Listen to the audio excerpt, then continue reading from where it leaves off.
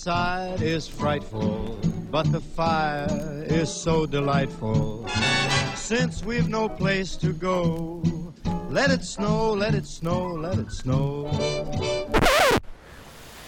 Hey, Grant, what's all this talk about snow? Don't they know it's Christmas time? Oh, mate, maybe up there in the cold and frigid north where the airplane gigs are, but down here in the beautiful, sort of somewhat, a bit more summery part of the world, it's a beautiful 20 to 30 degrees Celsius, and in fact may even go to 40 by the time New Year's Eve rolls around. And what else do we do at Christmas? That's right, Santa Claus throws away the venison, gets out the kangaroo, and it's all systems go. Throw another snag on the barbie there, would you? Yeah, for sure, man. Here you go. You want 2 or do you want 12? I want 12. I've been in this diet too long. There you go, mate. Here, have another tray. Thank you. 12 trays. Lovely. Oh, mate, we'll see more of you in the new year, that's for sure. Goodbye, Jenny Craig. Hello, Christmas. Yes, it's the time to have shrimp on the barbie, according to some, but no, for the rest of us, it's down to the beach, hang out, Santa puts on board shorts, goes and catches a good curl out on the waves, and we have a really good time, don't we? Absolutely. Well, except for me, who'll be working right through Christmas. But let's not go there, Grant. Somebody else who won't be celebrating over Christmas is Air New Zealand. They look like their long-haul network is making a bit of a loss. That's right. It looks like hundreds of jobs at Air New Zealand could be slashed, and the London route is in question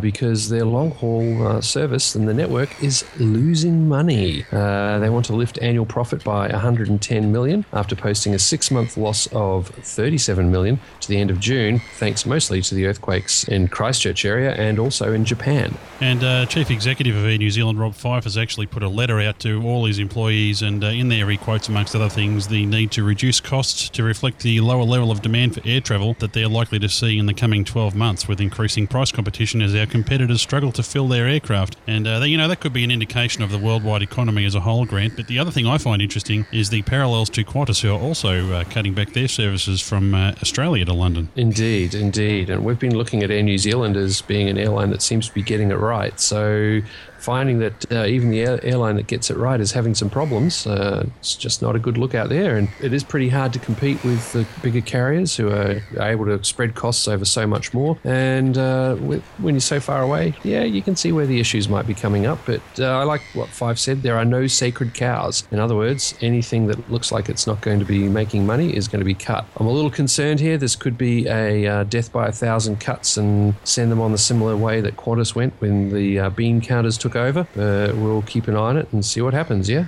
Yeah, I'll tell you what, though, Air New Zealand has proved itself to be pretty resilient over the last 10 years since they were embroiled in the Ansett debacle. So, I'd have to say that they have a pretty positive spirit over there, and let's see what happens in the next 12 months. I noticed, Grant, their share price is down 39% this year. Yeah, it hasn't been a really good year, and I've been reading in a few places that the economic situation in Europe is going to have a lot of impact on travel in Asia. There's a lot of Europeans are no longer going overseas for holidays. They can't afford it. All this kind of stuff, then a big source of tourists into the Asia-Pacific area are drying up. Well, speaking of the Asia-Pacific area, and I guess the Pacific more particularly, Grant, Air Pacific, the Flying Fruit Tingle, they're bouncing back from record losses. I wouldn't say they're not making a loss, but perhaps not as big a loss as they have been making. That's right, mate. The smiles are pretty big over there because previously they'd lost 91.8 million Fijian dollars. Yep. Now they've only lost 3.6 million Fijian dollars. 3.6 million Fijian dollars is about 1.92 million Australian dollars. So that means it's probably about 1.88 million US dollars. Now, Grant, the customer satisfaction ratings are in for the year with regard to Australian Airlines, and it looks like Virgin is certainly catching up to Qantas when it comes to customer satisfaction. Probably given the tumultuous year that Qantas has had, that's probably not much of a surprise. Yeah, and also the new business class and various other improvements that Virgin is introducing. They've generally been pretty good with their cabin crew. They've always looked after us pretty well when we travel there. I mean, so have Qantas. A lot of the Qantas crew have been pretty good, but there's more to it than that. There's all the everything that goes around it in terms of the call centres and the check-in staff and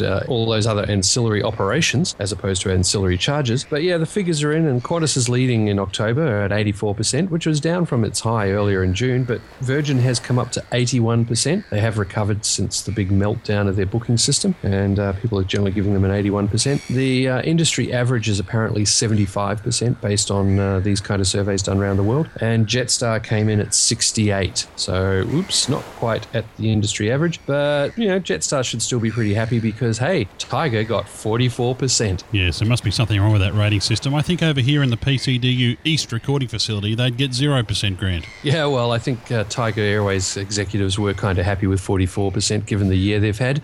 They knew how close they could be at zero. Well, I think that just about wraps up the Australia desk for 2011. Grant, boy, what a big year we've had. Oh, it's been huge, mate. Absolutely huge. So much, so little time. It's hard to believe it's been a whole year since last Christmas, but been a lot that we've managed to do, mate. I'm pretty happy with the year so far. We've had a huge year, and of course, this little podcasting adventure, which for us began right here on the Airplane Geeks podcast back in 2009, has now taken us from one side of the planet to the other, literally, with our trip to the United States. We've been in several states around Australia. It's been a huge journey, and as always, I really want to thank Courtney Miller and Max Flight in particular for kicking this adventure off for us, because without those two guys, this would never have happened. In fact, Grant and I probably would never have even started recording together were it not for Courtney and Max, so it's your fault, guys. Indeed. If you want to get abusive, send it to Courtney and Max, because they're the ones that helped start this. I mean, we may have taken it into a whole different world of pain, but they helped start it. So we want to take this opportunity to wish all listeners of the Airplane Geeks podcast a very, very Merry Christmas, and our best wishes for a safe and prosperous 2012. It looks like it's going to be a bit of a tough year coming up economically, but I'm sure if we all stick together and as Airplane Geeks, well, we'll get through it. Yeah, mate, and we'd also definitely like to say Merry Christmas and thanks heaps to all the guys at the Geeks, to Max for making it all happen and being the glue that binds it all together. He is the force when it comes to the Geeks. Absolutely, and this as we've said, this is a very, very important segment to us. We really enjoy doing it, and we hope that everybody enjoys the work that we do, and I hope you find it informative as well. It's something we take very, very seriously, and as I say, we really do enjoy doing it. And we want to thank Rob for letting us hijack his office this year in Chicago when we came over, and it was great to meet everybody. Shame we couldn't meet Max, but